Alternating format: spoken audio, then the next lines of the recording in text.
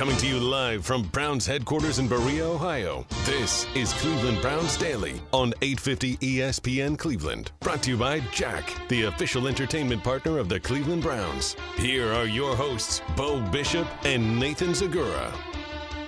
All right, let's do a live Thursday edition of the program. I am merely Beau Bishop. He is the Z, which stands for Zagura. How you doing, buddy? I'm doing well, man. Doing well, hanging in there, and, excited to talk about the Browns today. Got a chance to catch up with Joel Bitonio earlier today, which is something that you'll be able to see on clevelandbrowns.com, Browns mobile app, and the Browns YouTube channel coming up here in the next coming days as we do a series kind of catching up with the players, seeing what they're doing in their places. And it was great to see Joel. He's doing great, and it was a fun talk, and I look forward to people getting a chance to check that out. Now, are we going to play that here on CBD? I'm sure we will at some point. Yeah, absolutely. Why wouldn't we? Yeah, I mean, you'd think you'd want to. I mean, I know that your priorities now are going to other entities as opposed to this one. No, that's fine. Not true. This is the most you're cheating consistent. on me left and right, but I mean, I would like to be able to run some of this stuff. Listen, man, listen. In a quarantine situation, there is no cheating. I'm right here at home, just doing my thing, brother, doing my thing. That's all. It's true. If you a bit of levity, if you were an adulterer or something like this would put an end to it. You're shut this down. Would be the end of that. It is the end of that. That is right. Many that would be the end of that gone business. Down. That's right. the end over. of that, my friend. Absolutely. Let's get into the OBM hot topics. Ohio Business Machines, preferred copy provider, your Cleveland Browns, all the X's and O's for your office. Call 216-485-2000 or visit ohiobusinessmachines.com. News from us, from a roster standpoint, Chris Hubbard agrees to a pay cut per Field Yates, going to remain with the team. That's great.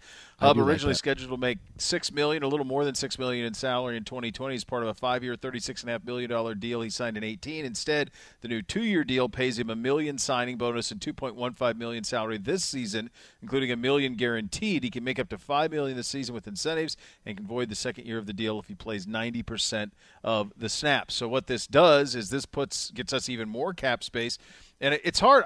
On the cap space thing, it's such a fluid situation, but it appears that going into the second week of free agency, if everything is correct, I've seen it reported that we would have the most cap space in the National Football League. We are certainly near the top. I don't know if we're exactly at the top. I can try to pull up what the latest from Over the Cap with this restructuring, but this should put us, by my calculations, over 50 right now. So, which would be a wonderful place for us to be. Here, let me click on their most recent. Yeah, this says that we are at the top with 47 million. So I don't know if that includes the restructuring of Chris Hubbard yet. I think it does. I'm trying to pull that up and see if it does. No, this still has him listed as 7.2. So that doesn't include Chris Hubbard's restructure yet. So the Browns should be up around 40 when they go from – that's what I thought, over 50. So you'd go from 7 to, 2.5 they said this year? So you'd add 5 to that. Yeah, so you'll be north of 50, which would be the most in the NFL, this spot. And the Browns are likely, what I would say, to spend some more of it, but also carry some of that forward when big contracts are going to come due. Yeah, and this is what allows for, what Joe Stradamus talked about with Jadeveon Clowney. I have no idea.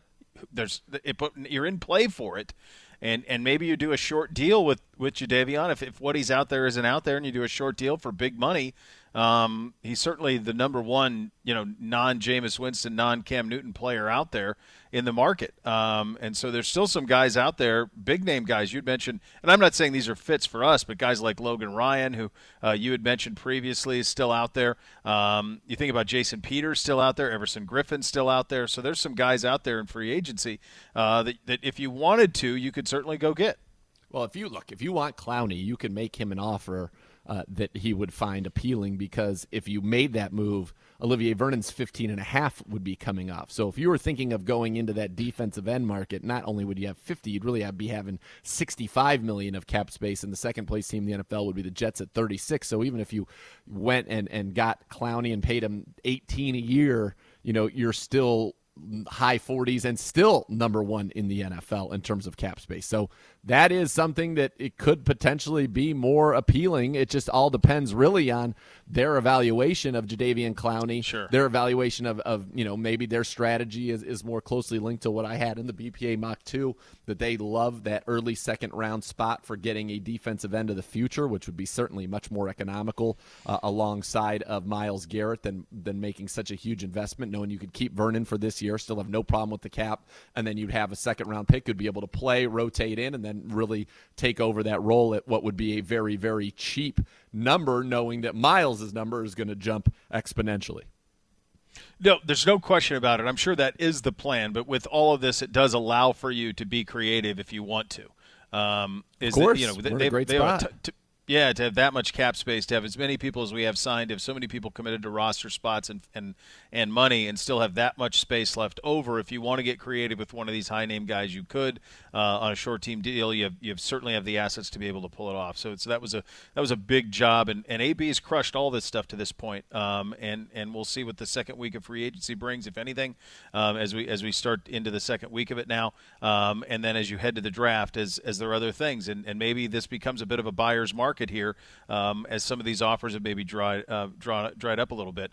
We've also signed center Evan Brown. He spent last season with the Giants and Dolphins as another guy on that offensive line rotation. Do you Hub would be kind of that sixth lineman with his versatility? Ideally, wouldn't that be the idea? Yeah, and that's what he was in Pittsburgh before the Browns signed him away from the Steelers, a guy who can really play any position along the offensive line. Evan Brown is a guy, the Browns announced him as a center.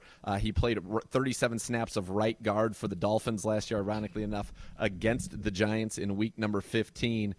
He's an undrafted free agent out of Southern Methodist, who was an undrafted free agent in 2018. So not much experience, another guy that maybe they think they can develop just some depth there. But really the big news today was the official signing of Andrew Billings and bringing that size to the defensive line as the Browns get a legit 330-pound defensive tackle who's after 4 seasons with the Bengals, former 4th-round pick out of Baylor. So he's a pretty solid run stuffer in the middle, and that was kind of the big one there. But back to the offensive line, I think you look at it now, again, knowing that, Chris Hubbard being restructured says, okay, yeah, you are our sixth guy, jack of all trades. I think, Drew Forbes is going to be here with Wyatt Teller. So we'll put Teller in as the starter for now. Whoever you pick at number 10, or you still could bring in, as we said, a Jason Peters, but I'm guessing a pick at 10. Tackle in the first round is your left tackle. Bitonio left guard, Treader your center. Right guard, we'll call it Wyatt Teller for now.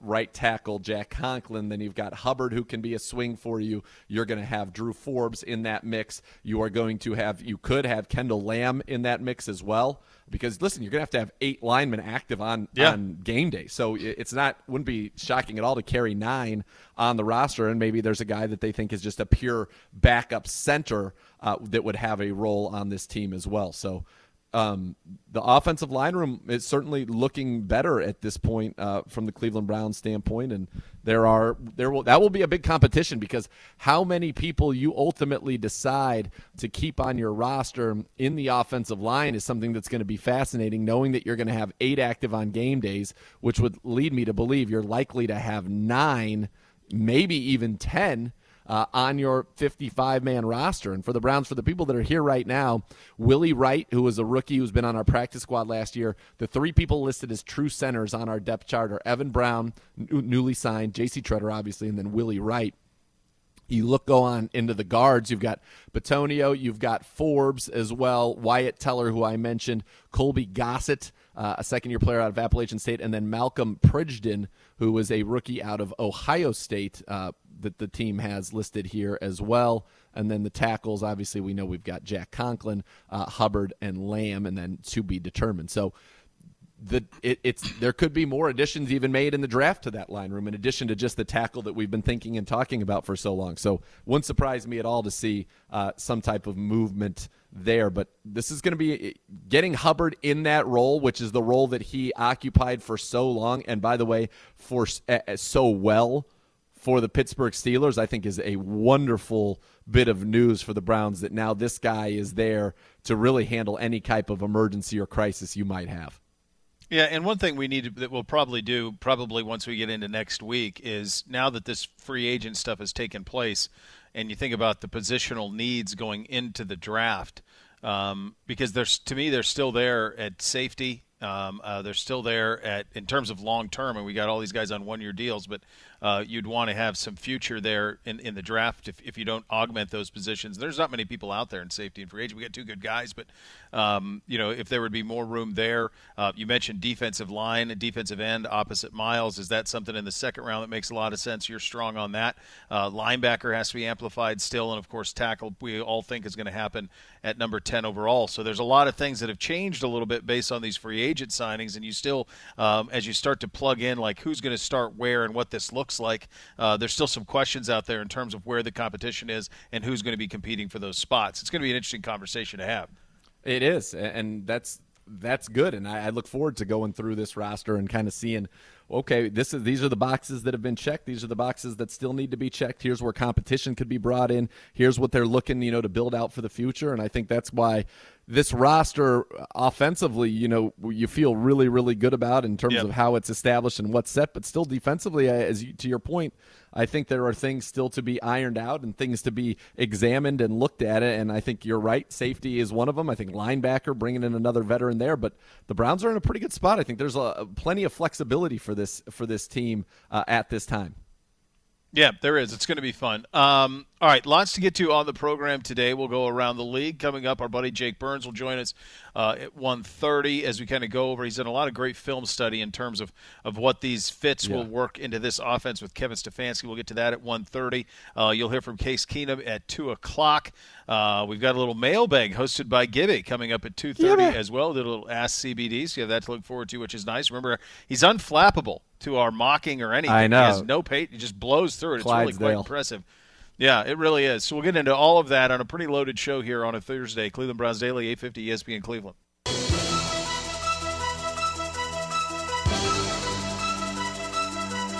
You're listening to Cleveland Browns Daily on 850 ESPN Cleveland. Browns fans, log on to clevelandbrowns.com or wherever you get your podcasts. Head over to the YouTube channel, YouTube/Browns, to check out the latest edition of the best podcast available with your 3 co-hosts, Gibby, Gribbs, and the Z, which stands for Zagura, the mighty 3 amigos, the 3 co-hosts, the 3 musketeers. As it were. The 3 faces of the BPA. The guy's going to go through and analyze their second mock drafts of the year. So you have that to look forward to, which is nice. Certainly. Boy, is it. Yeah. Well, look, this is where we're at now. They've taken you. You're no longer You're no longer just this show. Far more than that. You're now a permanent co-host with those guys. So that's great. It's good. I'm not bitter. I'm not mad about it. It doesn't sound like you are at all. It sounds like you have no real feelings about it, to be honest. No. I think it's fine. Just spread you out, spread you thin. It's fine. Put you on all the shows. Let's do that, and then you won't and take you away from me. That's fine. I think that's a good idea. Maybe you should. Why don't you just join us? I don't know that is a fit. No, necessarily. No. Yeah, no, I don't know. I don't know if that's a fit. I think you guys have a good group together, the 3 of you guys, and I think more of that is better, and more, some maybe year round, more of you guys year round. 3 or 4 times a week, something like that. Hour podcasts a piece, something like that. Sure, I think maybe that's what people need. Sure. Going ahead. Let's go around the league, presented by Jack. And let's look at another league. And we've heard from 2, both the NHL and NBA on this front. The NHL has delayed their draft to June, probably more so because they're hoping at some point to resume their season. I've heard from Rob Manfred yesterday and about how they're hopeful to be able to have some sort of modified spring training in May. And by the way, today's opening day.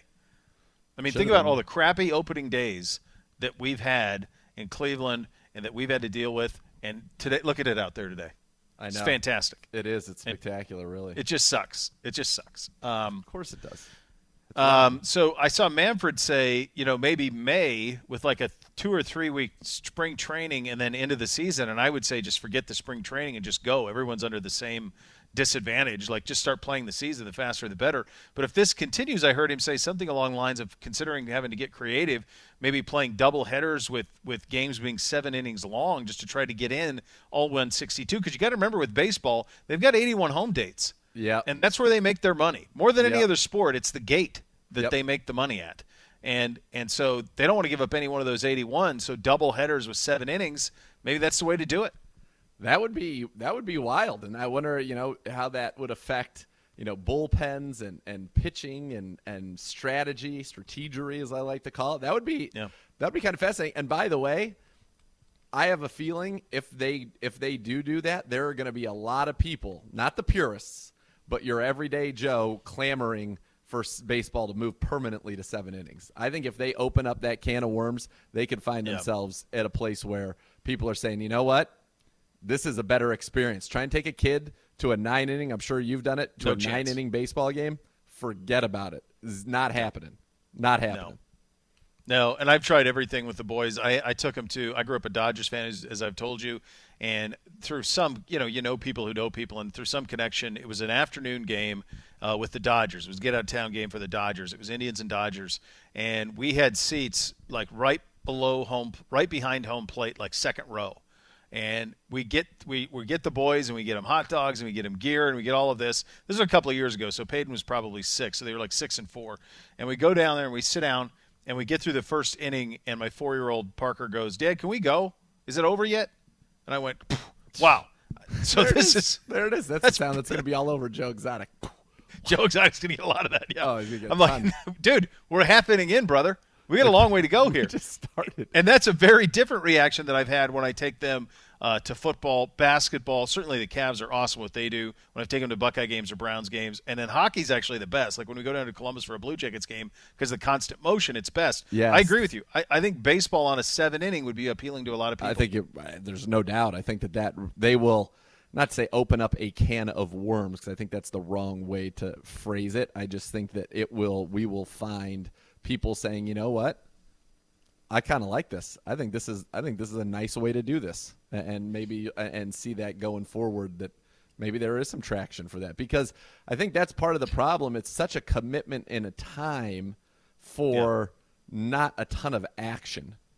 Yes. And I think that's baseball's issue just in general. And, especially if you're a kid, like as a kid, I played baseball. And so therefore you like it a little more. But if you're a youth who doesn't play baseball, then, I think you have a very difficult time with the patience required to sit through a full game. I think that baseball for adults, the slow pace of it's okay, because people look at it very much as a very social hour, right? You go there. Absolutely. Everybody that's why they turn the whole right field, into a bar, basically. You go and you hang out, and that's what you're there to do. I think that is a very different scenario from, what that's very different when you have the kids involved. I think it's a tough sell. And I think they're going to end up in a scenario, I really believe, where if they go to 7 innings where people say, you know what I liked? I liked that 7-inning baseball. Yep. I liked it a lot. Let's do more of that. Yep. You'd be out in 2 hours. Right. Yeah. That's a perfect commitment for it. Yeah. That's a perfect commitment for it. Yeah. Yeah. Absolutely. Yeah. So, maybe there's something to that. One of the things that has yet to be moved, and the NFL has very little interest in moving, is the NFL draft. Correct. Saints general manager Mickey Loomis was on the Peter King podcast and had some strong statements about moving the NFL draft. Let's have a listen. In favor of delaying the draft so that we can get some of the work done that our scouts and our personnel people ordinarily do, and then just the logistics of trying to conduct the draft with you not having access to your draft rooms and your offices, creates a lot of logistic problems. This is not a fantasy draft that you conduct out there with just a list of things on a piece of paper.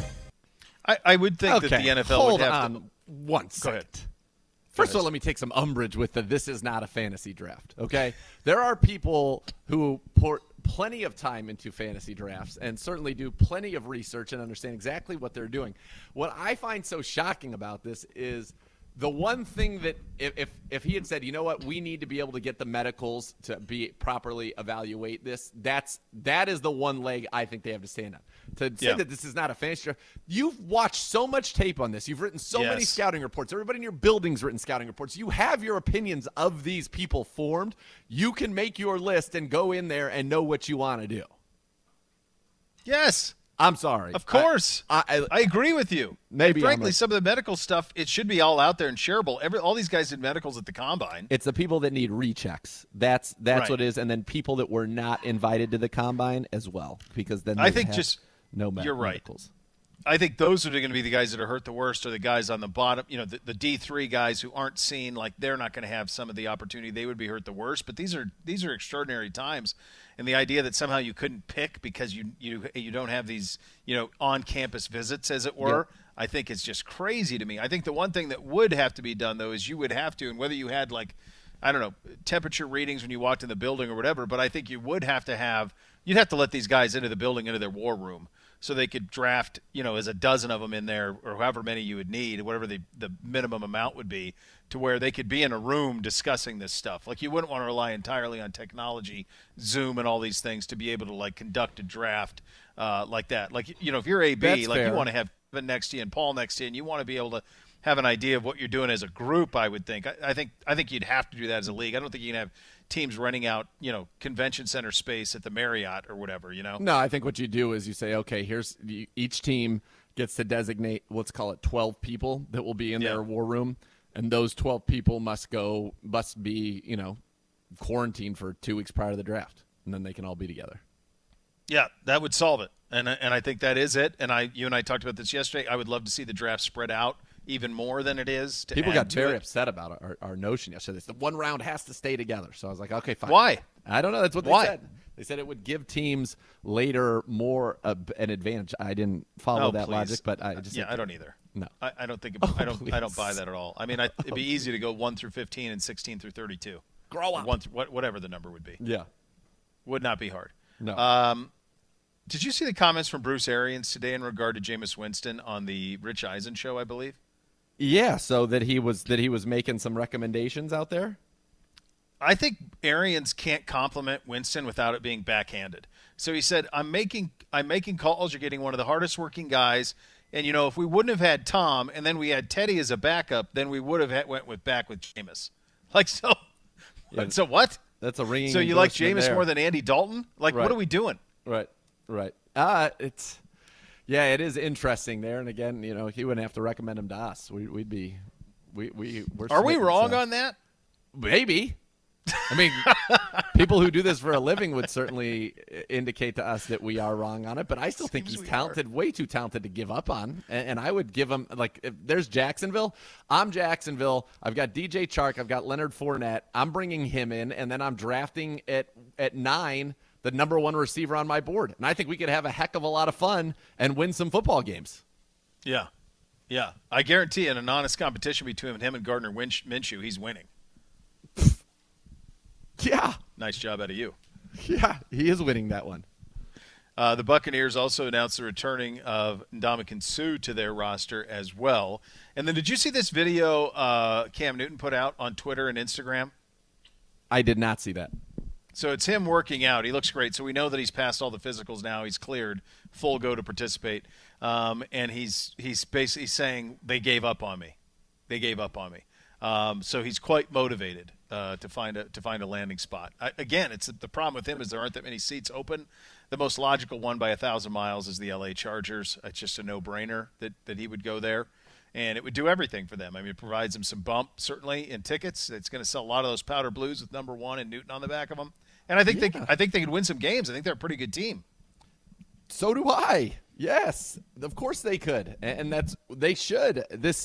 But then again, it seems that they are all in on Justin Herbert, so they would rather just get him and go that direction for the Chargers. That seems to be what everybody's saying. There's no way in this league. Well, first of all, what the Bears did I thought was outrageous. They should have just brought in Cam Newton with that team. Would have been a nice fit. I'm stunned by what's happening with Cam Newton and Jameis Winston. Let me just say that. I am absolutely stunned by what's happening with Cam Newton and Jameis Winston. I don't get it. It doesn't make any sense. No, same. And the idea that neither one is going to start, which if it's not L.A. for Cam, the only other spots left are New England and Jacksonville. That's it. And It doesn't seem like either one of them have an interest. So, there's no place else for him to go. It's a wild thing. It's a very wild thing. It's stunning. Yeah. Couldn't have predicted it. If you would have told me that Tyrod Taylor and Gardner Minshew were Nick Foles all were penciled/penned in as starters for their respective franchises, and all three franchises are thumbing their nose at Cam Newton and Jameis Winston at the same time, I would say, and Jared Stidham. So that's 4. I would say, come on, man. That's not happening. But it is happening. It's happening. What are we doing here? And the answer is I don't know. No, I don't know. We're not privy. We don't. No. We know what's coming up next, and that's our good buddy Jake Burns. He's going to drop by. He's done a lot of great film analysis for the OBR and get a little take about what these new pieces offensively will look like and how Kevin Stefanski can utilize our offense to the highest level. We get into that coming up next. You're listening to CBD on 850 ESPN Cleveland. You're listening to Cleveland Browns Daily on 850 ESPN Cleveland.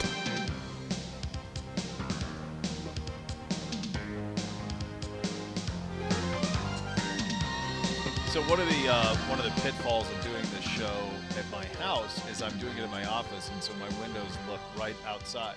So you see things that at times are, a little alarming.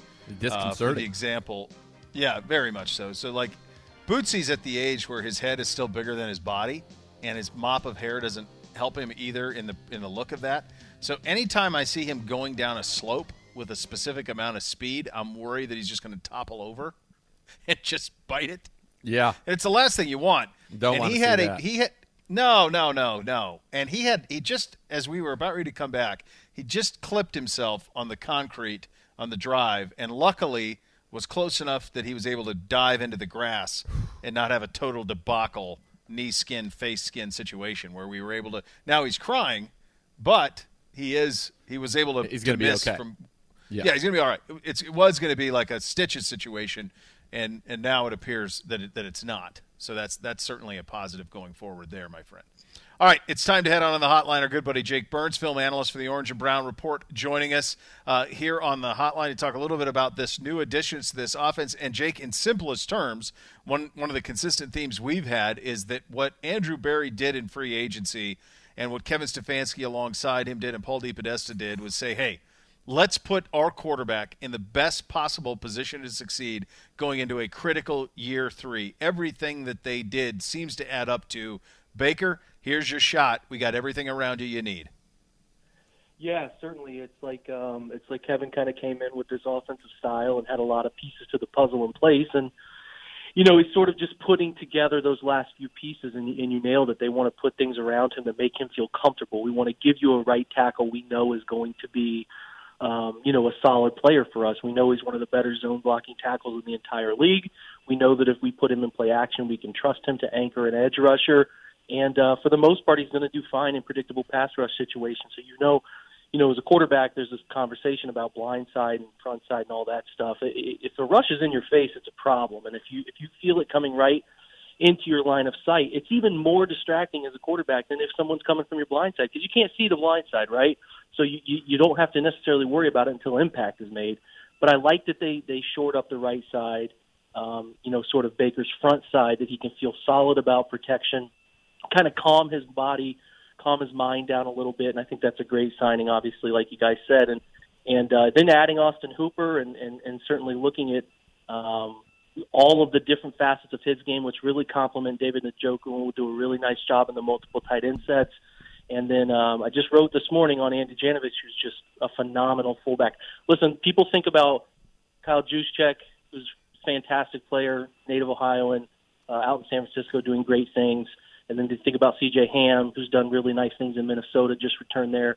And if you look at what C.J. Ham did in that Minnesota offense, and then you look at what Janovich can do and did in the Broncos offense before he broke his arm, those are the same player, and I'm not so certain that Janovich isn't going to become that Kyle Juszczyk type of player. He's got all sorts of versatility, a heck of an athlete, and a really sharp guy. I think he's going to be phenomenal. So like you said, just a great job of adding weapons. They got to add a little bit more, but adding weapons offensively that really, really fit with Baker and fit this scheme and could be, great additions to what should be a pretty fun offense.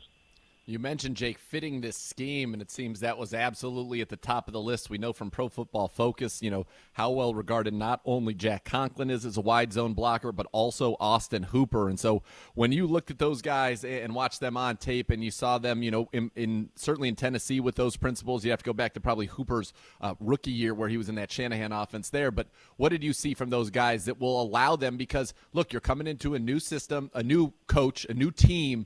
We don't know what this offseason is going to be like, but these are two guys that it seems should be able to step in even with kind of this truncated offseason based on what you've seen from them on tape. Yeah, certainly. I mean, the first thing that came to my mind when they signed those guys is I like that they come from winning cultures. They come from a place, especially Tennessee's run last year and Austin having gone to the Super Bowl, guys that know what it takes to win, know what it takes to be around playoff teams, and that's important. Then you look at the film aspect on top of it, and Jack is just phenomenal at being able to control an edge.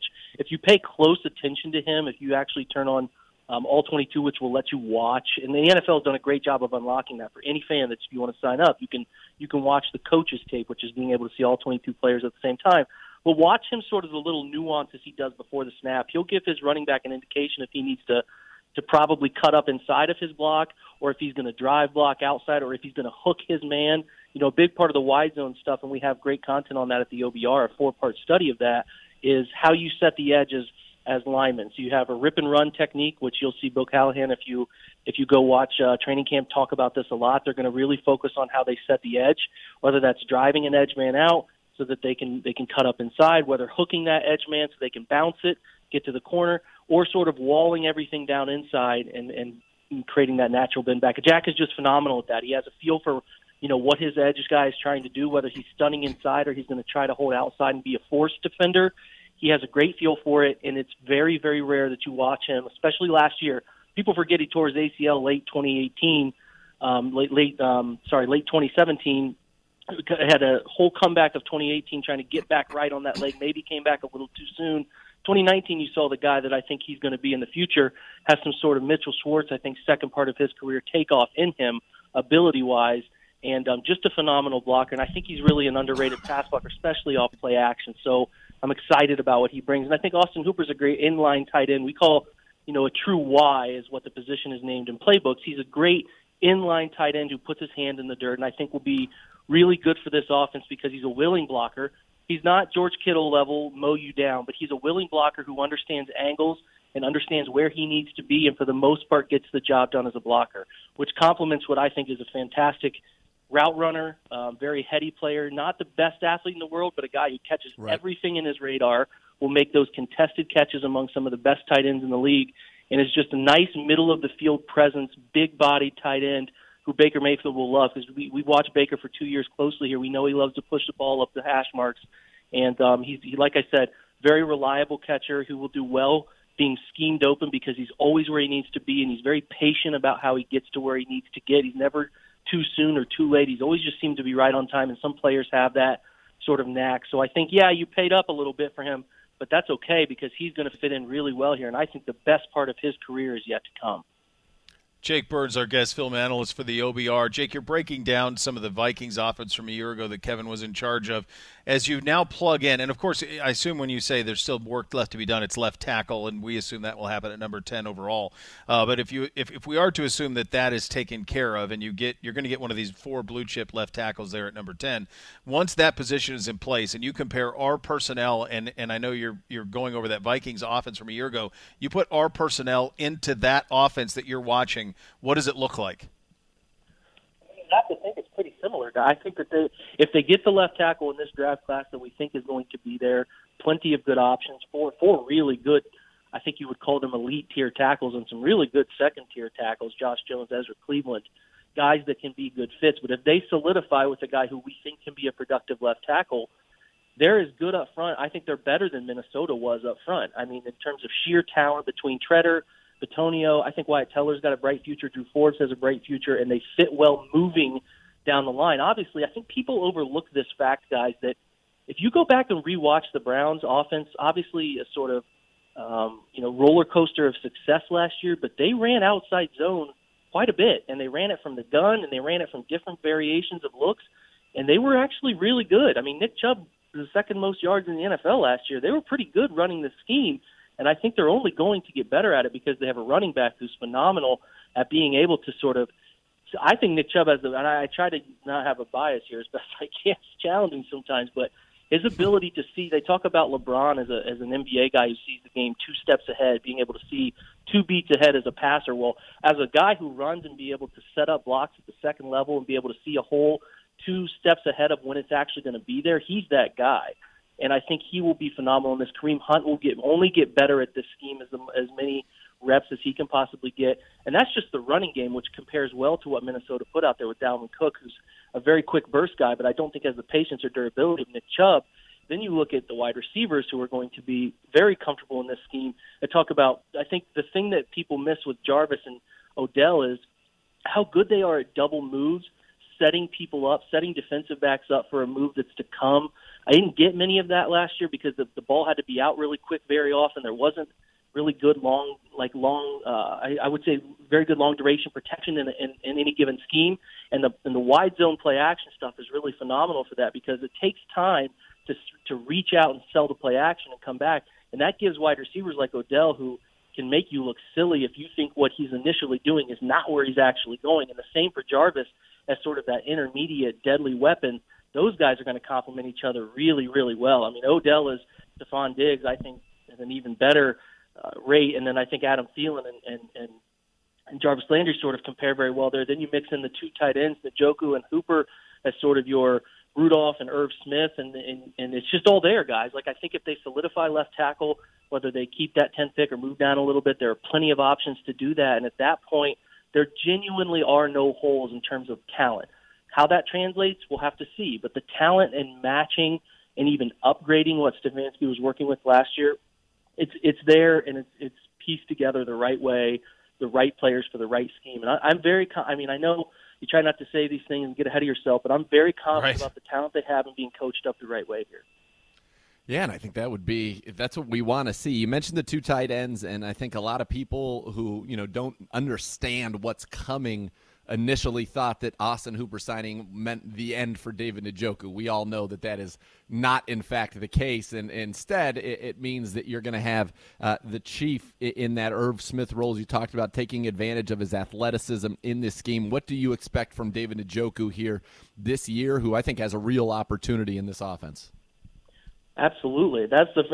You're right. People kind of said, well, maybe they'll trade. No, to me, this even solidified it more that this is the guy that they want to really have a compliment for because, down the middle of the field, teams will try to pin their best sort of bulky, whether it's a safety or a hybrid linebacker on a tight end that they think can get out. And if you have 2 of them that can get out from any given position, you got to pick your poison with these 2 guys now, whether they're running across the field on a drag or whether they're sneaking out on the delay wheel up the sideline, whatever it is, you have 2 guys that can do those sort of athletic ability, sort of necessary routes. David is probably most comfortable, in my opinion, being in the wing in a 2-point stance. Sort of people call that like an H or a U-back, a utility back guy that can do multiple things from the wing and be a nice blocker, do some nice screen game. I think Stefanski does a great job setting up tight end screens. He's going to do it all, and he's going to do it with his hand in the dirt and sometimes in a wing, being able to motion back and forth. And you can also, people forget this, that this offense doesn't necessarily call for many 3 wide receiver personnel sets. They didn't run many in Minnesota last year. But David can line up at X. He can run routes from outside. He can be a big slot that can also get open down the middle of the field from a 2-point stance. So his flexibility, the same with Hooper, and they're good athletes and have experience playing with this, obviously in this offense with this quarterback, I think can be a big part of why David could have a really nice year, and both of them could have a really nice year because I think they're going to be on the field a lot because the Browns' best personnel is going to be having those 2 tight ends, those 2 wide receivers, and that running back, Nick Chubb or Kareem Hunt, on the field as often as possible. They'll mix in Janovic, and then they'll be able to do some different things with the fullback too. But you're talking about, I hate to say it, but it's an embarrassment of riches within what this scheme usually does personnel-wise. Yeah, it certainly does. And what I think it would do, and what I think we kind of go back to that first question. You think about the position Baker is and how great he is at play action, seeing it, knowing exactly where to go with the ball, and ripping it. And he is a first-read, accurate, hot, fast quarterback. And this offense should limit Last year, at times, it seemed like he was back there, and there were a million different things that could have happened on a given play. And I know you've studied the film, and this would seem to simplify all of that and make it more black and white for Baker. Do I have that right? Yeah, I certainly think so. The goal of this offense is to eliminate quarterback thought process and giving defenses a ton to think about. So putting more of the thinking on the defensive side, worrying about the deception, the run game, marrying the run and the pass, which is that hot phrase you hear from Stefanski and guys like Kyle Shanahan and Sean McVay. You want to make defenses think, and if you can make them think, you're going to put yourself in a good position to clear up the read.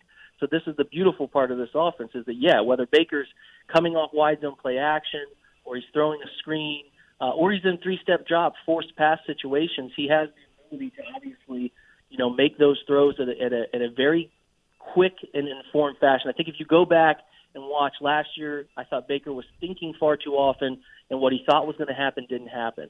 And I think he has the ability this year to do less thinking about where he needs to go read-wise and say, this is where my first read is where my second read is, and I'm going to go there right off the snap. I'm going to go there, and I'm going to make the right decision more often than I'm going to make the wrong decision. So that's important. He is going to have to hang in the pocket, though. If you watch Kirk Cousins in 2019, Kirk gets a lot of flack, and I thought he played fantastic football last year for the most part, for almost the full year, is he hung in the pocket. They shortened up the drops. So this is what they did last year. I don't know what he'll do with Cleveland this year, but they were, I think, the third shortest drop team, meaning the depth at the top of the drop, whether three-step or five-step. They didn't drop deep. They wanted upfield rushers to be pushed past the quarterback.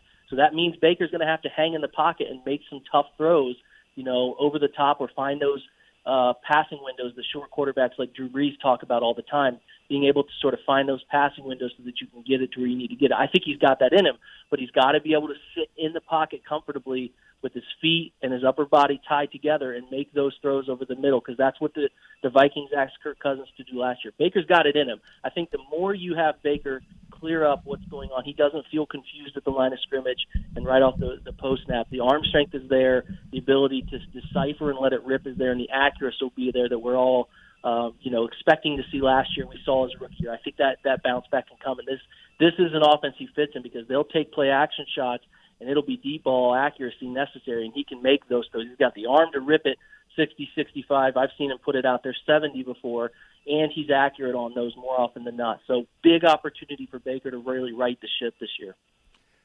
Jake, when you think about this offense and this scheme, and you're somebody who studies the offensive line more than Beau and I, we basically say, hey, this is in Andrew Berry's hands and his talented team. But when you look at these great tackles in this draft class, how do you see them as fits for us? Well, I think Tristan Wirfs at Iowa is a great fit. He's a freaky athlete. I don't think people understand how freaky that combine was for him. He's a great athlete. He's played in the scheme, can move laterally, can play both tackle positions. He played right tackle more, but he's played left. And if you want to see him play left tackle, go watch Ohio State when they beat the snot out of Ohio State at Iowa a few years back and how he played Nick Bosa. You'll see this guy can play left tackle if they want him to. He's a good fit. He's a good athlete. He's young. Andrew Thomas is slept on. He to me, Andrew Thomas is the most ready from Georgia, is the most ready to walk in and play right now. He's got a really high basement, what we call it, what his career could be if it went as bad as it could go. He's going to be an effective offensive tackle. He's played left tackle at Georgia. He's anchored that position for years. He's very fundamentally sound, and he's often going to put himself in the right position to make the right play. I'm not sure where his ceiling gets to, but I think he's the most ready-made tackle to walk in week one and feel good about. Mekhi Becton is obviously a really good football player out of Louisville, a massive human being who played in this similar scheme, but he doesn't necessarily fit the measurables that they're looking for that player. Like, if you look at what most wide zone teams, whether it's Shanny's, 49ers, Falcons, even his time with the Browns, dating back to 2014, or you check the Rams or the Vikings, they don't really pick guys that are pushing the 340, 50, 60 area, because what this scheme will ask your offensive line to do is run. They got to run laterally, and they got to really fight like crazy. And I think there's some really smart people that have data on how much more wide zone schemes ask their offensive linemen to run, and it's a burden on guys who are carrying some excess weight. It can be tough for them third, fourth quarter to be where they need to be. So Mekhi, great player. I could see the fit, but I could also see why they'd shy away if it came. Jedrick Wills is a great player from Alabama, right tackle mauler, really tough run game mauler. He's a good player. I'm not sure they're looking that highly at him right now, but he's a good player that I could see fitting anywhere because he's talented. The second-tier guys like Ezra Cleveland, Boise State, Josh Jones, Houston, good players. Matt Perk, the kid out of UConn. This tackle class is loaded, and it's really deep from rounds 1 through 3. It's a lot of great fits, but I would keep Browns fans. You got a chance to sit down during this quarantine, you're bored, and you want to look at some of these guys. Look at Wirfs, look at Thomas, look at some of the other second-tier guys like Josh Jones, Ezra Cleveland, some of those guys who move well. It's just they have an embarrassment of riches in terms of opportunity to pick some guys, and I think I trust them. I trust Andrew Berry to come out of this with a tackle that they think can be the future there at the left side. Jake, this was great, buddy. Thank you so much for your time. Film analyst at the OBR, great friend of the program. Thanks, bud. My pleasure. Anytime, guys. All right, coming up in the 2 o'clock hour, you will hear from Case Keenum from the teleconference from yesterday. A little mailbag with Gibby. Fun final hour up next. You're listening to Cleveland Browns Daily on 850 ESPN Cleveland. You're listening to Cleveland Browns Daily on 850 ESPN Cleveland.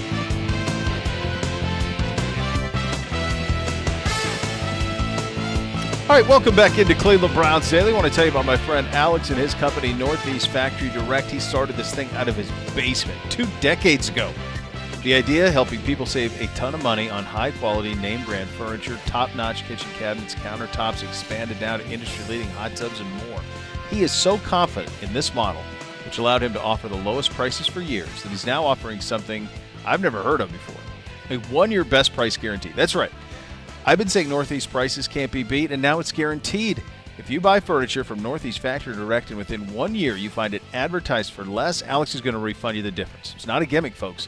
There are a few terms and conditions, so ask at Northeast Factory Direct for details or find the policy at northeastfactorydirect.com. You know the locations, West 140th Street in Cleveland, Lakeland Boulevard in Euclid, or Freeway Drive in Macedonia. And in these times of social distancing, the best thing you can do is go online at northeastfactorydirect.com. We certainly liked what we heard from Case Keenum in your conversation with him. He met the Cleveland media yesterday, and we have a sampling of that. Let's go ahead and play it. Hey, Case, with your knowledge of the offense and your experiences in the league, just what are you hoping to provide to Baker Mayfield as you support him?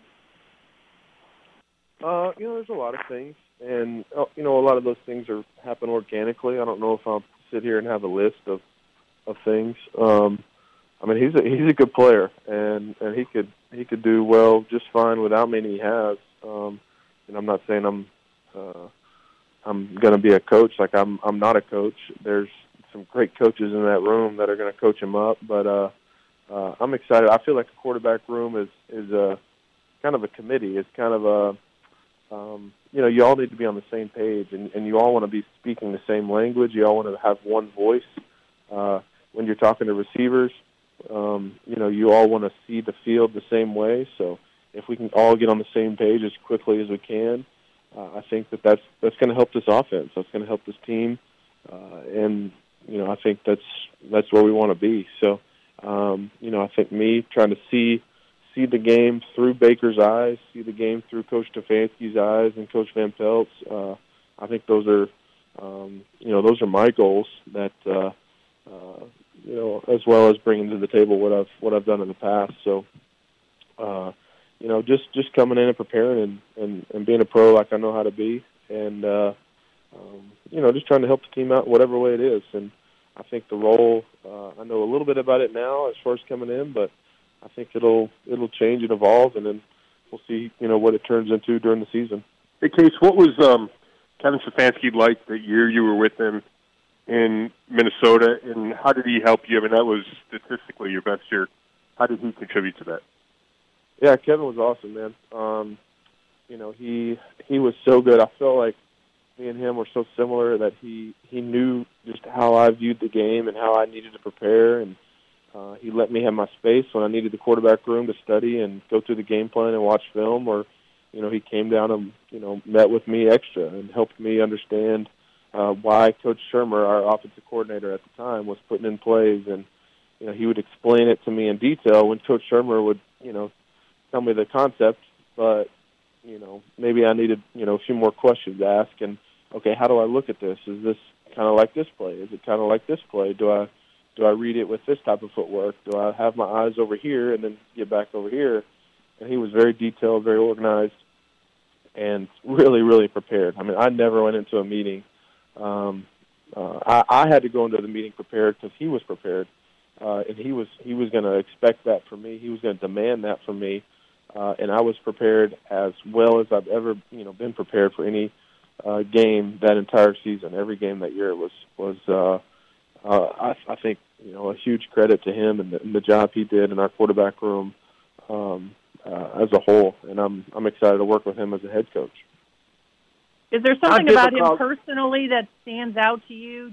We know how basically smart he is and everything, but just wondering about his personality. What do you think he'll be like now that he's in this leadership spot? I think the same guy, and I respect the heck out of that. I've been around coaches who have been in different roles and different situations and have been different at times. But I think I'm expecting the same guy. Talking to him on the phone, we joked about Game of Thrones again, just like we did in 2017. I know it's kind of hashtag old news, but he's the same guy, and the same person that I'm glad to call a friend and really excited to work with. And that's one of the things that really attracted me to the Browns is looking up and down the coaching staff. I have a past relationship with 80% of them and have a great reputation. The other 20% have a great reputation, and I've wanted to work with guys like that. So being in situations where, it's been tough years and, different things have happened, and it's been a tough work environment. I'm excited to go to work with people that I'm really excited to be around every day.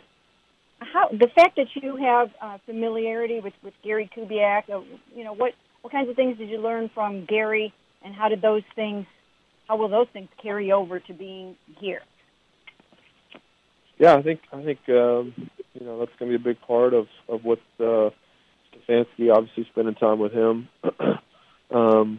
seeing the Vikings offense from last year. I had a lot of familiarity. We played them and then, watched them on film a bunch. So, I recognized a lot of their schemes and their offense and the footwork and just what Kirk was doing. So, that was really my first taste of NFL ball was Coach Kubiak and him just grinding me on reads and footwork and just where my eyes were. He coached me hard for my first two and a half years in this league, and it really laid a foundation for me for my career. And I think it's the reason I'm in year 9. And I think that I owe a lot to Coach Kubiak and him giving me a shot first of all, but training me. My first 2.5 years. So I've got a lot of good training, a lot of great training. As far as what it means to be a rhythm and timing passer, and to get the ball out on time, to recognize defenses and know what type of concepts work and what type of defenses. I don't know if this is something that you and Baker talked about or something you plan to talk about, but obviously this is a weird time in the world for everyone, and the off-season programs affected. Are you guys looking at,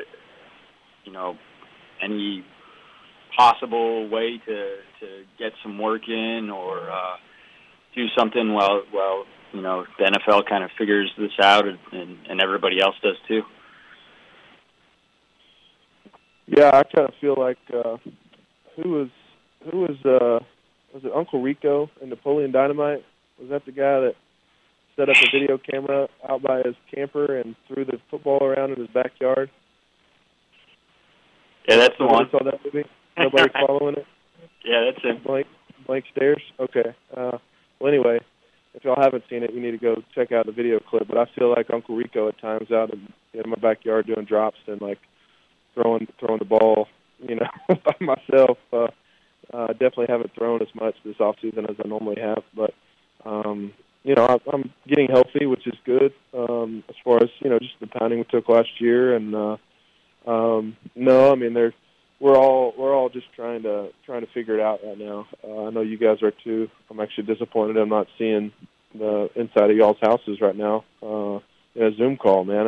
It's been a great time to see everybody's random places in their houses. All my friends that I've never been to their houses before, we're all Zoom calling everybody and FaceTiming. So, but yeah, it's a strange time in the world. It's a good time to really look at perspective, I think, and see, just what's most important. There's a lot of things that we think are important in football and sports and, all these things that we think are these, problems we think are problems that we don't get to, do these things or don't get to go out and go to the movies and really it's just inconveniences because there's a lot more important things going on right now in the health of, our loved ones and grandparents, all sorts of people across the country and across the world. I think that's obviously more important. So doing our part to get through this and, come back stronger. That's been my motto since I can remember. Any adversity that you face, just come back stronger, learn from it, and move on. So, I would say the plan is always constantly changing right now. I know everybody's on their own trying to do their best to get ready and stay in shape. I'm about to go do a little workout with my wife here in our pool. We're going to do a little pool workout, a little pool aerobics. So it should be fun. Should be excited. We're just hanging out here, changing diapers and enjoying some family time. So we'll cross the rest of the bridges when we get there. The Uncle Rico line, not properly appreciated. Or do you think just because of the teleconference? Just spectacular by him. I mean, it was funny. He's like, yeah, that's the guy. That's the one. Right. Such a spectacular line. I mean, just unbelievable. I look forward to seeing him in the building, man. I think that's going to be fun. Me too. Yeah, it's going to be so fun. That's going to be very, very fun. Our next segment's going to be very fun as well because Gibby has left it all up to us. And the one thing I want to discuss is the idea of Tom Brady leaving New England for Tampa and somebody very near and dear to Z's heart having a big problem with that. We get into that coming up next. You listen to CBD on 850 ESPN Cleveland.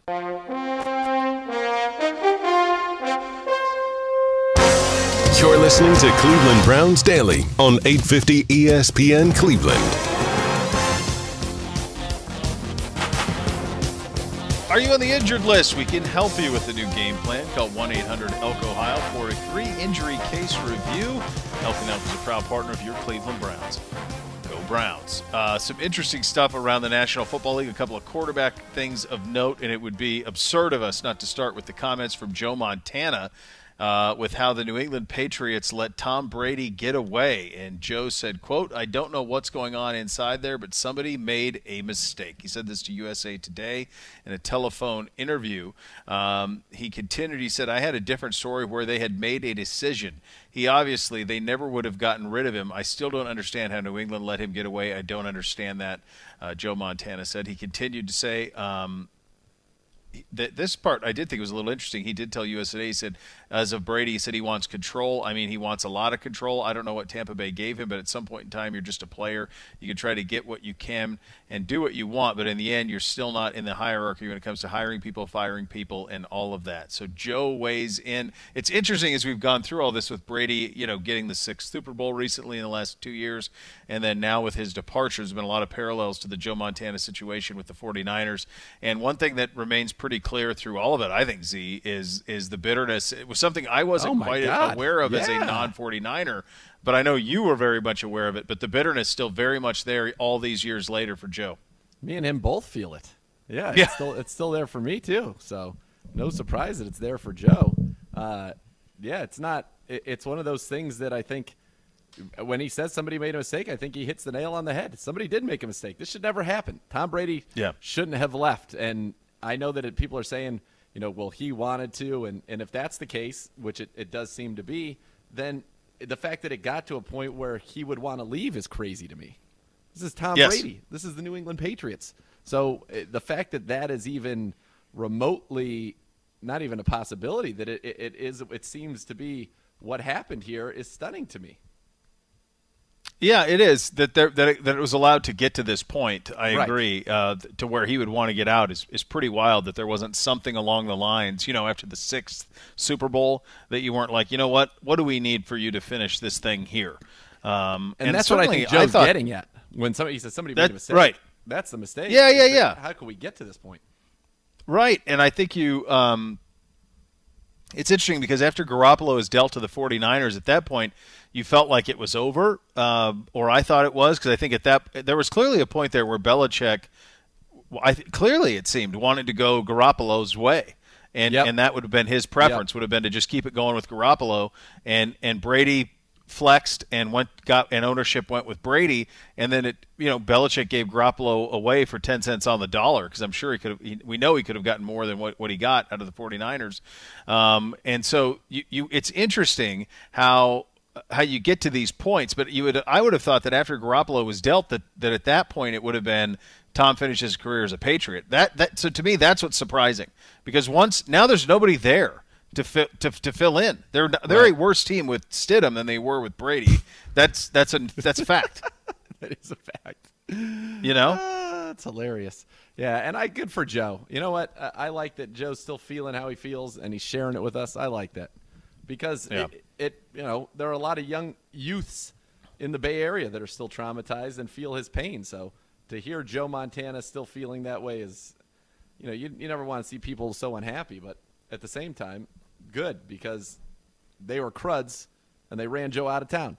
And in this case, what he's saying, and I think his perspective is very much the player, that even though we're led to believe, and I think a lot of people would say that Tom Brady wanted, to go, but that Joe's saying no situation should ever arise in which Tom Brady is made to feel like anything other than all he wants to do is be a New England Patriot forever, because it's the organization that, he helped make famous and made famous with him, and that he loves it there. And how could you ever make him feel anything less than wanted? It's like I was reading an article yesterday.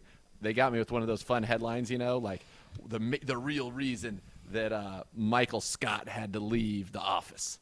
And I was like, right. Okay. I was like, all right, I'll read Okay. this. Why did he leave Sign The me Office? up. And so apparently it all came from a situation where, Steve Carell was doing an interview somewhere and said, I don't know, maybe I'll leave, or, and do something else and whatever. And it wasn't met with enough fanfare from basically the people at NBC never even commented on it. So then he started to think, do they not care about me enough to even, if I'm threatening to leave, to even comment on that? That's not even. And he said I wasn't even threatening to leave, but he's saying that they wouldn't even say, hey, are you okay? Do you, we want to keep you. And then when it came time to renew his contract, they kind of like Tom Brady, they never offered him another contract.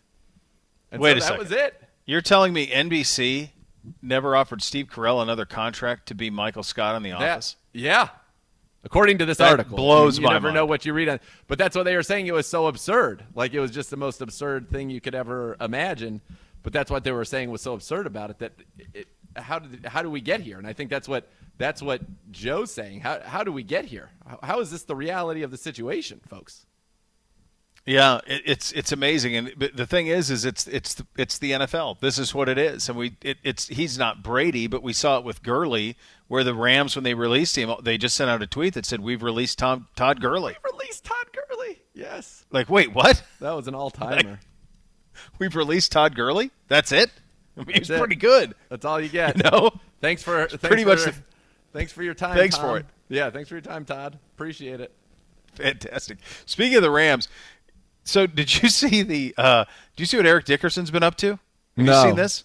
No. All right. So Eric Dickerson is he's an employee of the Rams, and he's in charge of fan engagement and alumni relations. Well, yeah, and he had a a falling out with them for a second.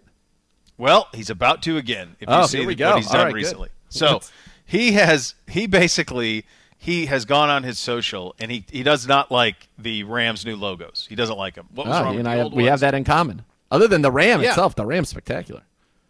Well, he's even says that stinks. That there are he's ways wrong. around that. Sorry. And there are better Rams. I'm not going to pretend that there aren't better Rams. Of course there's a better Ram out there. You want to get back? Get a better Ram by 3 o'clock. Dickerson says this. And again, he's an employee of the Rams. Right. He says, he tweets at the Rams, and he goes, "Thanks again for all your passionate responses from the fans. The 2 logos below received the most support. I've noted your feedback for tweaks to each logo. I'll share these with the Rams and our thoughts on why we love and take pride in our old logo. Proud to be your voice." Okay. What are we doing? Yeah, he is an employee. Okay? He's an employee. That's right. Of the Rams. That's so right. the LA Times picks this up. He went on this incredible Twitter rant.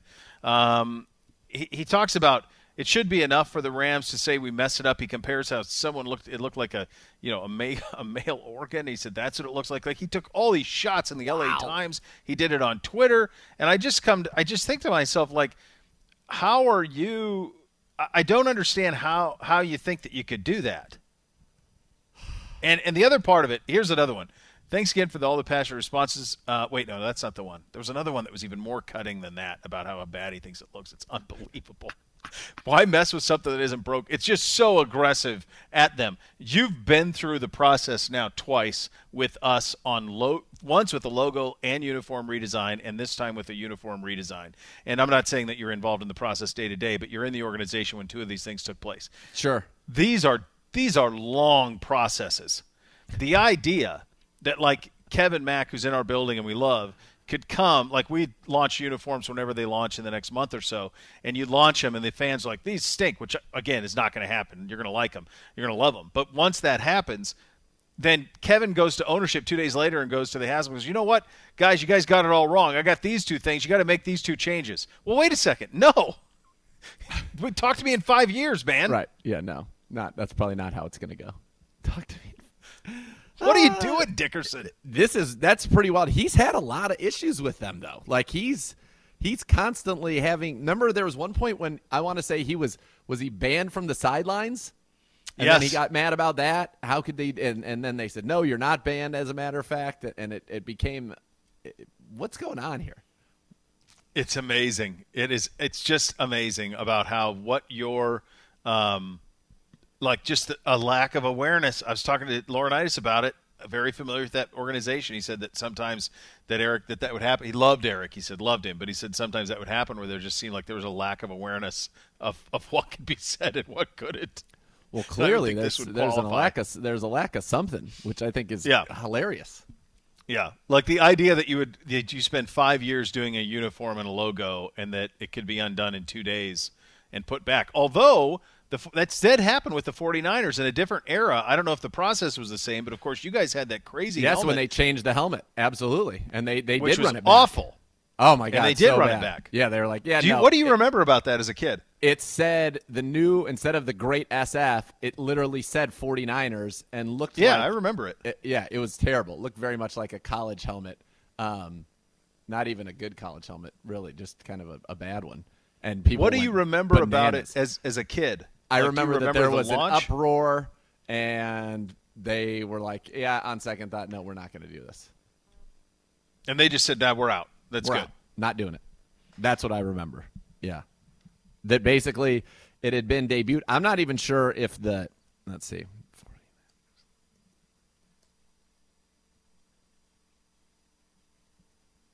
I'm not even sure that I don't remember if there was a specific unveiling. Here it is. Why they changed their logo. Let's see. So it was 1991. Okay. And it was a change to the logo. So this is actually, I just pulled up an article from Paul Lucas. Yeah. Uniwatch's Friday flashback. Why 49ers 1991 helmet redesign was a historic failure. And 25 months ago, there's a picture. Okay, yeah, so there was. I do remember this. George Seifert was in like a Mr. Rogers sweater with DeBartolo, and they brought the helmet out and the new logo, which doesn't look nothing about it even says California. The logo never made it onto the field. He says it looks like a radio station logo for that point. People were saying it was ugly. What are you doing? So news stories blew up very differently than they do now. If the 49ers unveiled the sinker of a logo today, we know it happened. Twitter and Facebook and social would go berserk. It would be nuts. So that wasn't there in 91. It said once people started seeing the new helmet on the evening news and in the next day's newspaper, they phoned the 49ers offices where the switchboard was flooded with hundreds of angry calls, many of them from fans convinced the removal of SF from the team's helmet foreshadowed a franchise relocation. The Bay Area media piled on it, and then 2/20. So they unveiled it on 2/16. Did I say that the initial date? Yeah, I think so. Yep. So no, they unveiled it on February 13th. 1 week later, on the 20th, they said that it was the fans don't like it. Eddie DeBartolo concedes the new logo is dumped and the old logo is back. That's amazing. So That is amazing. 1 week later, they were out on it. See, that would never happen now. Yeah. There's no way. There's no way. From a merch standpoint, all of it's been produced. I mean, it's done. Just like when the Rams and Chargers dropped their logos, and this week, as soon as they were dropped, they were on Fanatics and NFLShop.com. You could buy them, the new logos. They're there and ready for purchase. So, the amount of planning that goes into this, and those, can you imagine, Nike uniform supplier going, "Oh yeah, new era." No. Pull all those off. Done. They're out. Can't do it. So apparently Can't do it now. There are a couple. There was a 1991 Duncan Hines football-shaped cake mix that had NFL team logos that included the 49ers rejected logo. So those are the very few things that are out there that ever it actually made it out into package. And the NFL 1991 NFL style guide sheet for the 49ers showing the new helmet and logo was never used. So they were doing nothing to the uniforms. It was literally the helmet and the logo. Just the and logo. People went nuts. I mean, it is so bad. So It bad. is. And apparently there's some memo from DeBartolo where he said, he was trying to de-emphasize the San Francisco aspect or Bay Area aspect of it, so given the speculation that people had that it might be something, doesn't make some sense that, maybe not foreshadowing a move, but that, he was thinking about something. Maybe he had something up his sleeve. Even leverage him, yeah, from San Jose or something like that if he wanted to. It's hard to say at that point. That's fascinating really stuff. So it took a week. So I didn't remember it taking – I remember watching the news. It's funny now that reading that article and seeing some of the pictures brought back. I remember watching the news, and my dad, Pedro, was furious with it. He thought it was disgusting and despicable and hated it and all of that. And it's so interesting that they did it in 1991, and I think it must have been part of saying this is, moving on from Joe Montana, don't you think? Yeah. Yeah, probably a lot like this Patriots redesign, which we're going to see here in the next month. Right. Maybe there was an idea that was it. Tom Brady's gone. Joe's gone. Let's get a new look so that, we don't have to watch people, a left-handed guy play in this. He's pretty good, but he's not Joe. I mean, left-handed guy. Yeah, this fantastic. This lefty. You know what else is fantastic? A little mailbag Wednesday with Gibby. He joins us next. Cannot wait. CBD 850 ESPN Cleveland.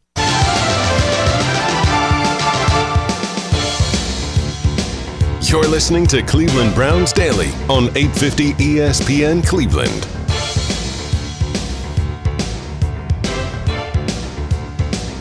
The 2020 NCAA tournament is canceled, which stinks, but here's some good news. ESPN Cleveland, Westwood One teaming up to bring you some of the best games in tournament history.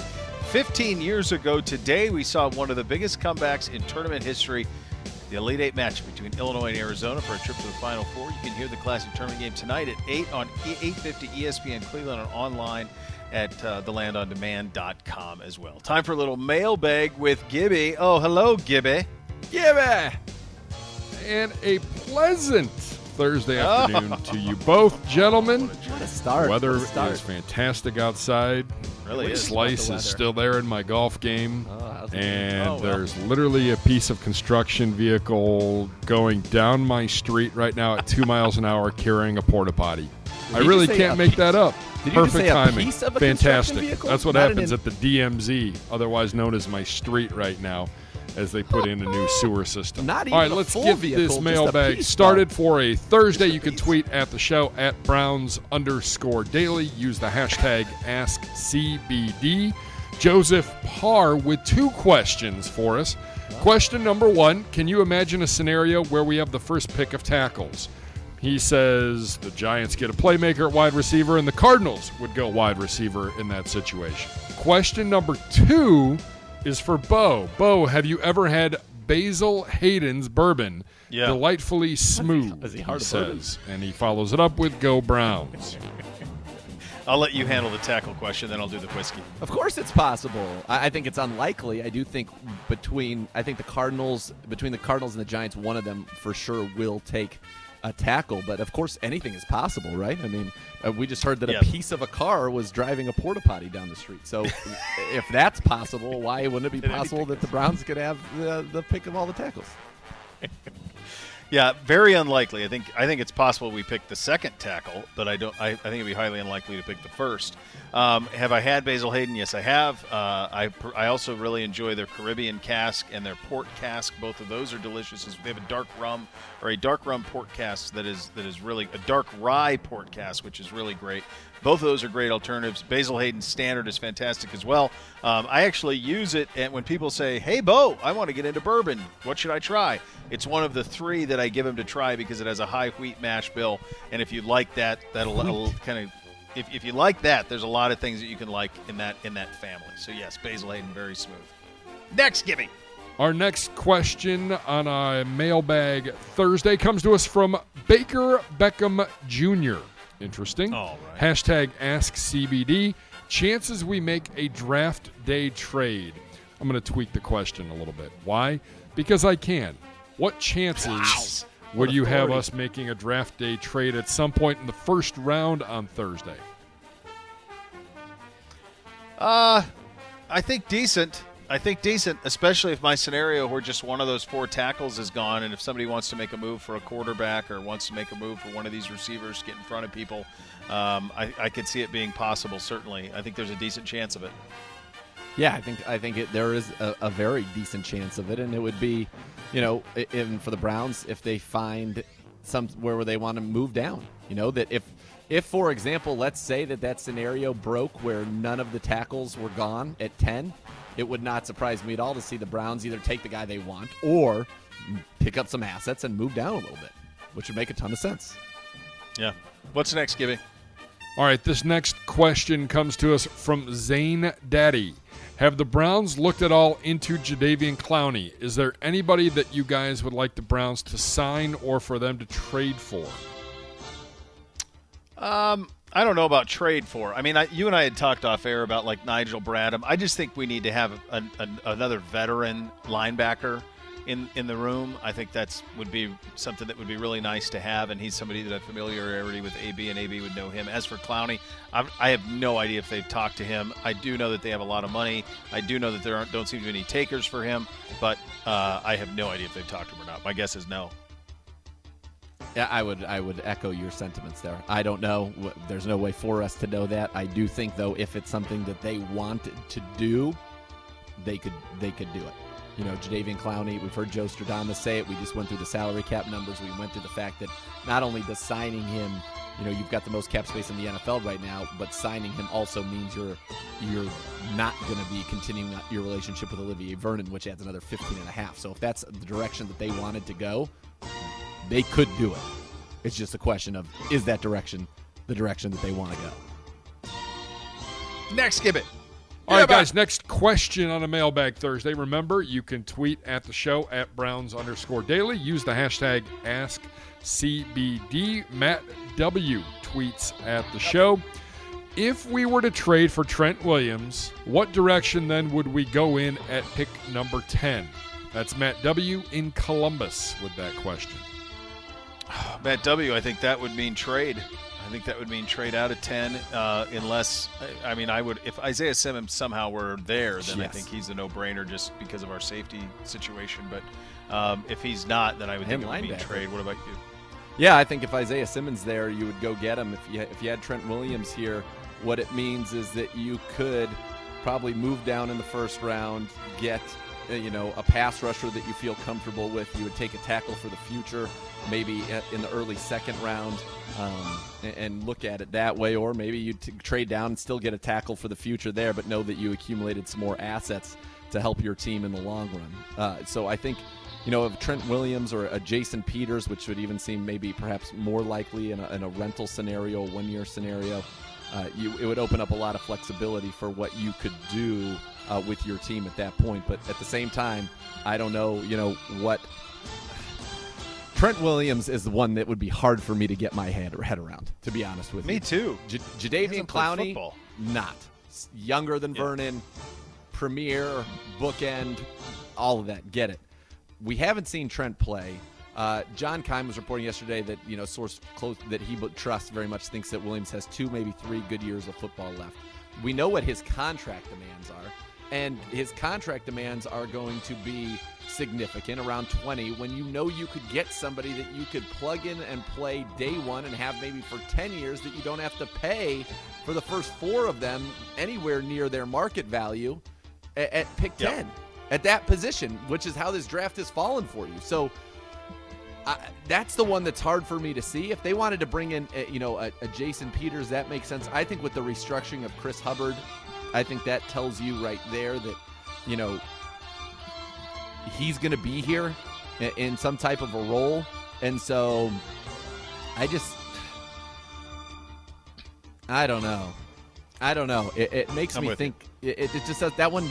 I don't get the fit for it. Had we not signed Conklin, then you could say, okay, you trade for Trent and you draft this guy, and maybe you draft Jedrick Wills and you throw him at right tackle, or you put one of these guys at right tackle, and you still have your bookends that way. But with Conklin here, it just doesn't make sense to me. No, I would agree with you on that. What's next, Gibby? This one is from Mike Gregg. How do you think delayed OTAs and possibly shortened training camps will affect a team like us that has a new coaching staff and a new system to install? Does it put us at a disadvantage to other teams that are carrying over their same system from a year ago?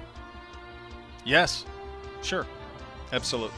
Yeah, there's no doubt about that's pretty straightforward. Yeah, there's no doubt. And in talking to the players that I've gotten a chance to speak to, I think they feel that way as well, which is going back to the original point I made at the top, that I think it's good for us that some of the people here, who have been brought in high-profile positions, Austin Hooper, Jack Conklin, have familiarity with it. I think this is an offseason unlike any other in the National Football League. Potentially, it might be a no offseason. Now, Big Play Gare told us yesterday, Bo, that that was his favorite, that was his best year. He's like, I didn't have an offseason that year, and that's the best I've ever felt and the best I ever played. So, yeah, there could be a physical aspect, but I think continuity standpoint, there will be a benefit for that around the NFL. Certainly early in the season, wouldn't you say? Yes. Yeah. No question. Yeah, it'll be. You're gonna have to wade into it a little bit. By the way, Mike Garafolo, as though he were listening to the show right now, said Trent Williams' agent Vince Taylor with 106.7 The Fan earlier today saying reports demanding he's $20 million per year are totally false. Points the finger at the Redskins and their trade demands for the holdup. Well, there you go. Yeah, that's such a good marriage between the two of them. It's too bad it's clearly working. Clearly working. By the way, the Browns just tweeted out, and I retweeted it, the first of our series where we're checking in with our players and seeing how they're doing during this time with Larry Ogunjobi. So I retweeted that, the Browns did. So after this show, in about 15 minutes, feel free to check that out. Working from home is what we're calling the series. In the meantime, more from Gibby. All right, guys, one final question today. Boy. I'm going to turn it over to my stepdaughter, Adriana. Wow. Because I'm going to go outside and hit some golf balls in my backyard. Oh, great. Why? Because I can. You guys enjoy being inside doing the rest of your radio show. 80. What a life. Gibby, all right, exotic. guys. I hope you're enjoying being inside today, thanks to my stepdad. My question for you today is about the show Friends. Your options are Rachel, Phoebe, or Monica. I mean, it's Rachel by like 100 miles. It seems like some kind of a setup here. I don't even know where to go, but I would have to agree with you, and I would probably go Rachel, Monica, Phoebe in that order. I was never a huge Friends guy, have to admit. I wasn't either. That was never my sitcom of choice. No, I actually think the first few seasons of it were pretty solid. Yeah. But then it just jumped the shark once Rachel and Ross got together. They put so much into that thing that once they got together, then they just made him a caricature. And then they just, remember that absurd part where they had her, trying to date, or Joey trying to date her? It was just nuts. It just didn't even make any sense. Didn't Ross for a while? Wasn't Ross like somebody else? Wasn't he didn't he have an alter ego or a twin or something? There may have been. That show just so far jumped. The first few seasons were pretty good. When Chandler was sarcastic and before everybody started to fall in love, it was some really funny moments early, and then it fell off. But I think Rachel was the only one that didn't become kind of lunatic, right? I mean, all the rest of them kind of went nuts. By the time it was done, they were such exaggerated versions of themselves. You know? Yeah. So, good job at 80, though. By the way, if 80 can do that, are we sure that Gibby's needed? I'm not sure. Well, apparently he doesn't have any problems during work hours while we're on the show as a huge P going out hitting golf balls. There's still 15 minutes left.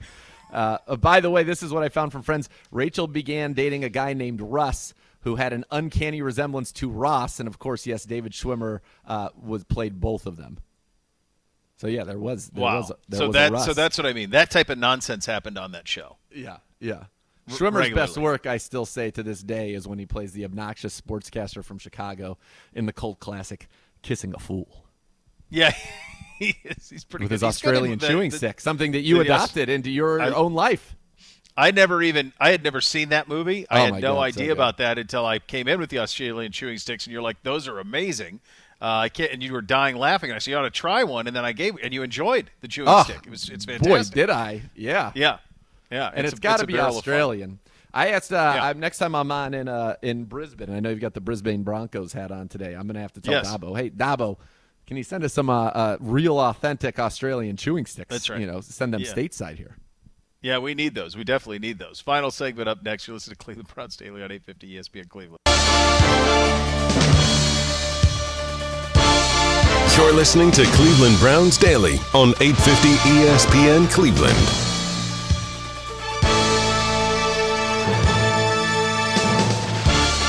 All right, final segment on a Thursday edition of the program. The NFL news cycle certainly has slowed down. The one last thing today kind of circulating a little bit is the Cowboys back at the negotiating table with Dak. And I wondered if the Cousins model will be the model that a lot of these guys go on, where they just go franchise, and then maybe they reach free agency.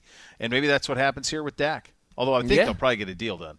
By the way, I do too, but that worked out pretty well for Kirk Cousins. Let's be honest. I mean, that worked out really well for him. So if you're a player and you're wanting to emulate and follow a model for your pocketbook, the Kirk Cousins model seems to be a pretty darn good one, if you ask me.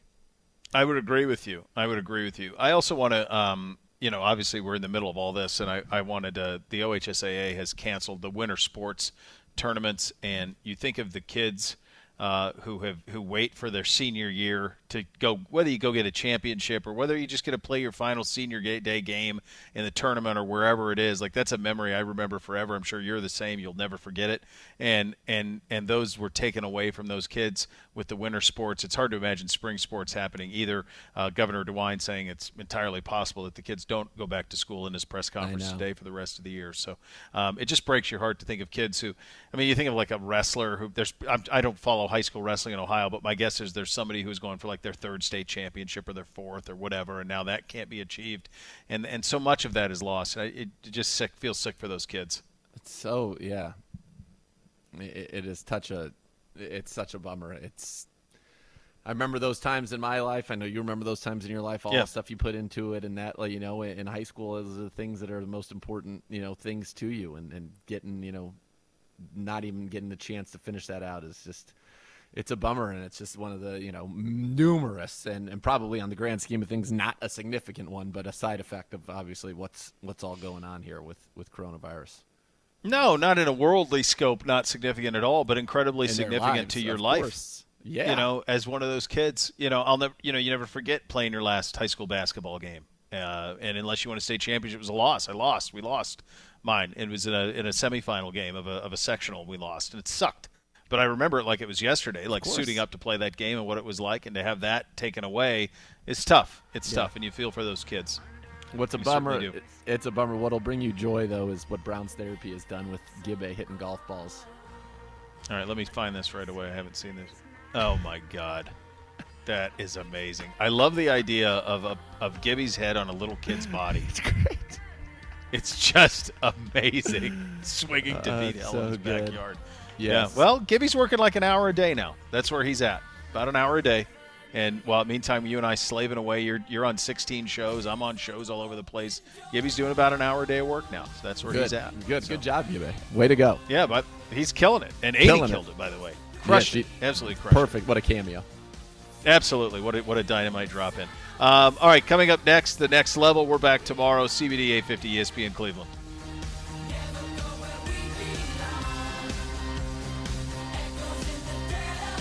You've been listening to Cleveland Browns Daily, a production of the Cleveland Browns and ESPN 850 WKNR.